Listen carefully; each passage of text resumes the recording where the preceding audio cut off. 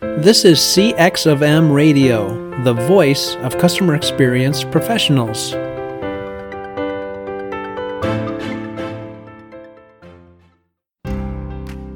Welcome to People Talk. People Talk is about getting ahead at work, becoming a leader, establishing your personal brand, and motivating yourself and those around you.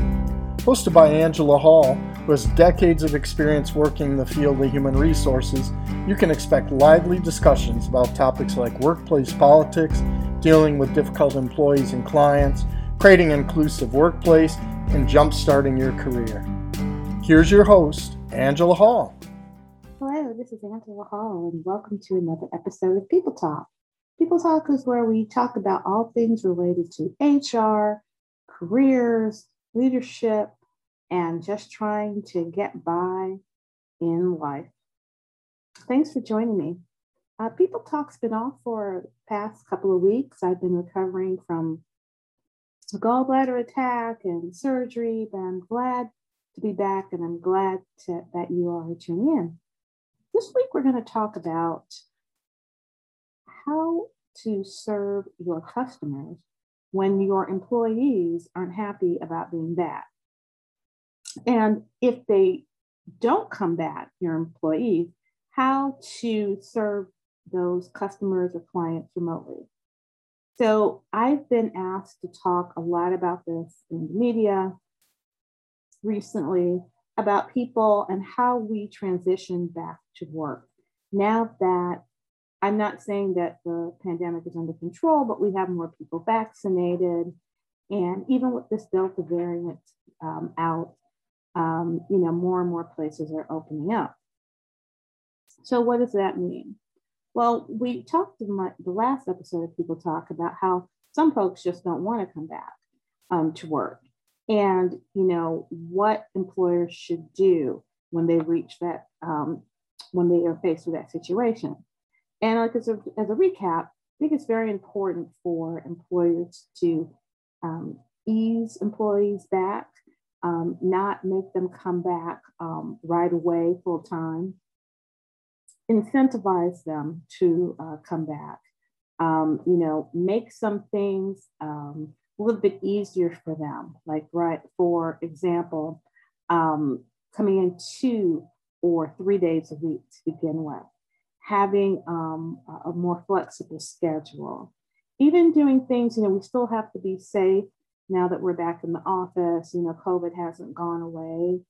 But I think it's important that, do things like maybe have some individual wrapped snacks in the break room, or do some things like go outside, have like a joint break where you go outside and hang out and maybe have lunch together.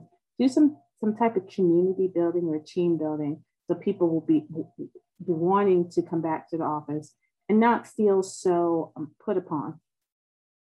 But as we've seen, a lot of people are quitting rather than coming back into the office.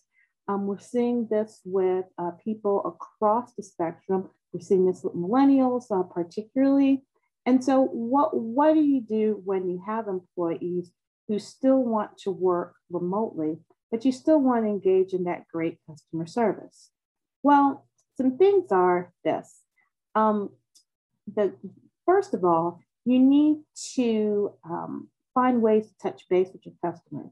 You need to survey your customers, interview your customers, figure out, how things are going as far as the level of engagement is currently. And, if things are not going that badly, well, then there might not be that big a push to bring people face to face to work in the office if your customers are actually feeling that they're being, that their needs are being met in a distant manner. But something that's really important is the notion that, okay, that might work with current customers, but how do you broaden that base when you don't have that face-to-face communication with customers? So what are some things that you can possibly do? Well, some things could be making sure that maybe you can have some video conferencing with your customers in a way that you didn't have before. With days where you can have customers and clients meet face to face in a socially distant type of way. Having a situation where, if possible, maybe you go to the customer and meet with that person face to face in a socially distant type of way, trying to find new and innovative types of ways to keep your customers engaged and also your employees engaged. One thing that you're going to see more and more that's going to be an issue is the issue of vaccination. We still have a demographic of people who don't want to get vaccinated for whatever reason. Maybe they want to wait and see if there are any long-term side effects. There are people who feel like vaccinations are, are wrong for religious beliefs. I mean, that's a very small minority of people. It might be people who feel like for political reasons they don't want to have to be vaccinated. Now, how do you deal with the fact that your employees are going to be coming in contact with people who are potentially not vaccinated? Do you, most places you wouldn't necessarily be able to force customers to show you their vaccination card. There are some places where you can't even force employees to show you their proof of vaccination. So that is something to take into consideration. So for your employees' well-being, I think that you should encourage them, if they are meeting with customers face-to-face, to still be masked if that's what they feel, to make them comfortable, to engage in social distancing, and to, if they feel that someone should be masked and they are not masked, let's say they're coughing and they are not forthcoming on whether they're vaccinated or not, trying to teach your employees how to deal with conflict de-escalation types of practices so that they don't become like the mask police or the vaccine police, because all that can do is escalate the conflict, and particularly it could even escalate into violence. So training your employees for dealing with that are very, very important. One thing about this pandemic is that, it has made us challenge a lot of our assumptions about how things get done. I know a lot of employers were really concerned that if people did not meet face-to-face in the office, that the environment would be not good, the climate in the office. And they were also afraid that if people did not meet face-to-face, that the culture within the environment would be negatively affected. Team building would be negatively affected. The efficiency would be negatively affected. But as we see, that really hasn't happened. The beginning, the initial studies that we're seeing said that, we didn't really have a lot of productivity loss due to how we had to change things up and how we do business during the pandemic. And so I like to tell people to think of the pandemic now as being, or how we're reacting to now that we're in a different phase of the pandemic, as a way to challenge the assumptions and how we do things, and think of ways that, a lot of times we continue to do things because we've always done them that way. But now this might be an opportunity for us to say, hey, there's some different ways of doing things, and we can, probably improve on our processes. So how do we do this? So I am very much data-driven. I think that doing an organizational assessment, which taps into the perception of your employees and your customers, is very important. And to the extent necessary, you might even need to tap into vendors or other key stakeholders that you deal with on a frequent basis, right? And so figure out what they feel needs to be changed. Are they happy with the status quo? Do they see any benefits that have changed since the pandemic? What are the things that they think need to be changed? One thing this pandemic has had us do is to be able to think creatively about how we do things. And that might be an important thing to continue. Another thing that needs to be done is the way to make sure that when you're getting in new people, that that they are be able to be socialized and onboarded.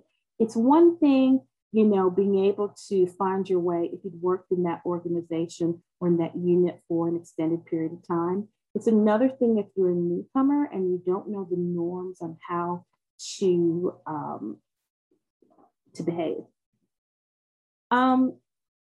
Another thing is when you have employees who are coming back or may have some trepidation about coming back, you need to find ways as a leader to be able to address their concerns.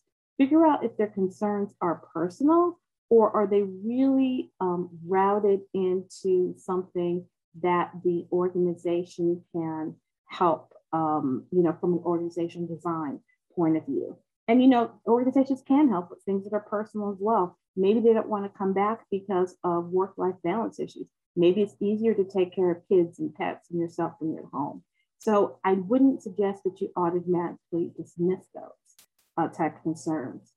And the same way your employees may have adjusted to a new way of life, it's the same thing with your customers. They're looking at things, doing things in a different way. Like before the pandemic, I never bought groceries online. Now, sometimes I do. I do a lot more online shopping and deliveries than I did before. I use the things like the Grubhub and things like that I never used before. So think about ways that you can make your processes different so that they can better serve the customer and better serve the employee. Another thing is when we talked about the survey, there's a notion of doing a needs assessment. So anytime you undertake some broad type of change, you should go through and figure out, okay, are we making these changes because we feel that they are important, because this is what we, based on our gut feeling, or whether we're making this assessment based on, some data. So figure out, hey, do we want to change these things because they just make things more convenient? Or are these things that are really on our top priorities and things that align with what are our values and what are our goals and our vision? And think about it too. The pandemic has done a reset on how a lot of people, organizations, and customers see their lives. So this might be a really good time to look at your mission statement, look at your vision statement, look at your strategy, and try to think about, hey, is this a time to hit the reset button? Because, we need to challenge the way we've done things before. Another thing that you really should take into consideration is that, you have customers who are rethinking about how they want to spend their money, how they want to spend their time. So in the sense that you can really emphasize to the employee, we don't have a business without these customers. We need to be listening to our customers more. We need to be taking that extra step and going one step further for them is really, really important, particularly when you're seeing things like inflation, the cost of housing going up. Still, even though we've had a growth in jobs in certain sectors, there have been other types of issues that have affected other sectors too. People are trying to catch up from being out of work. And there are a lot of long-term financial consequences of this pandemic. So people are going to be in a lot of ways more conservative on how they spend their money, how they allocate their resources, especially since as we're thinking about, okay, it's summer now, but as we go into the fall, we have another variant of the coronavirus out there. There could be other ones. We're going to have a change in season. We're going to have kids going back to school. We're at the precipice of a whole lot of change. So what exactly can we do to manage that change and to make people prepared, especially within the United States, where we live in a relatively stable society? Even when we have political issues or something like the pandemic, our day-to-day is still pretty predictable, but we don't like change. And, we have a lower tolerance of change in the United States vis-a-vis other countries. So recognize that that's an issue for your customers and for your employees. And to the extent that you could be transparent and you can let them know that, hey, some types of changes may be around the corner is very, very important. And finally, I think one other thing that's very important for organizations to do is to express their gratitude to their employees and their customers for going through this really hard time. It's difficult. And I think that it is a situation where, if we practice some grace, we have open communication, transparency, we will all be able to get through this together. So thank you for joining me for this episode of People Talk. I should have another episode next week. And if you have any questions about transitioning back to work, how to get your employees or your customers comfortable, or anything related to HR, feel free to contact me at A as in Angela, T as in Tanya, Hall, that's HALL, at msu.edu. And please listen to the other great podcasts on the CXFM radio channel. Take care and be well. Thanks for listening to another episode of People Talk with Angela Hall. If you enjoyed today's episode, please share it with your friends and colleagues, and remember to subscribe to our show. Thanks for joining us for this session of CXFM Radio. Be sure to rate, review, and subscribe to the show, and visit cxfm.org for more resources.